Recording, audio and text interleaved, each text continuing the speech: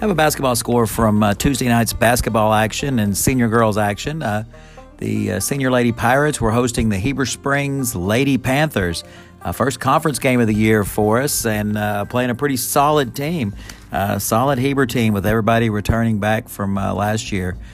Senior loaded bunch. So we knew we had to put our best foot forward on Tuesday night to be able to have an opportunity to play with this bunch right here. And started kind of slow in this one. We got behind early in that first quarter, 25-13.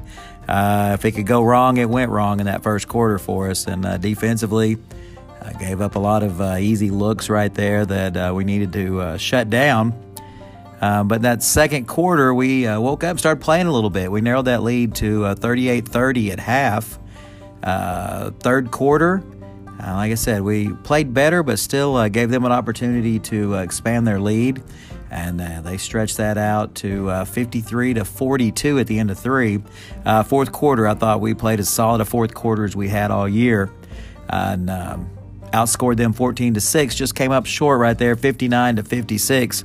Had a look right there at the end. I thought it was down. Jacqueline Fields took the three right there late, and it was in and out. Just a really good ball game, really exciting ball game.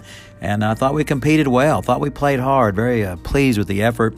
I saw once we got unwound and started playing a little bit, it took everybody out there on the floor, and they did a good job with it. Like I said, that from that second quarter on, we played some good basketball, just dug us a hole early. We were led Tuesday night by Amelia Besterfelt with 19. Kaylee Singleton had 11. Jacqueline Fields with 9. Avery Reichert with 6. Audrey Reichert with 6.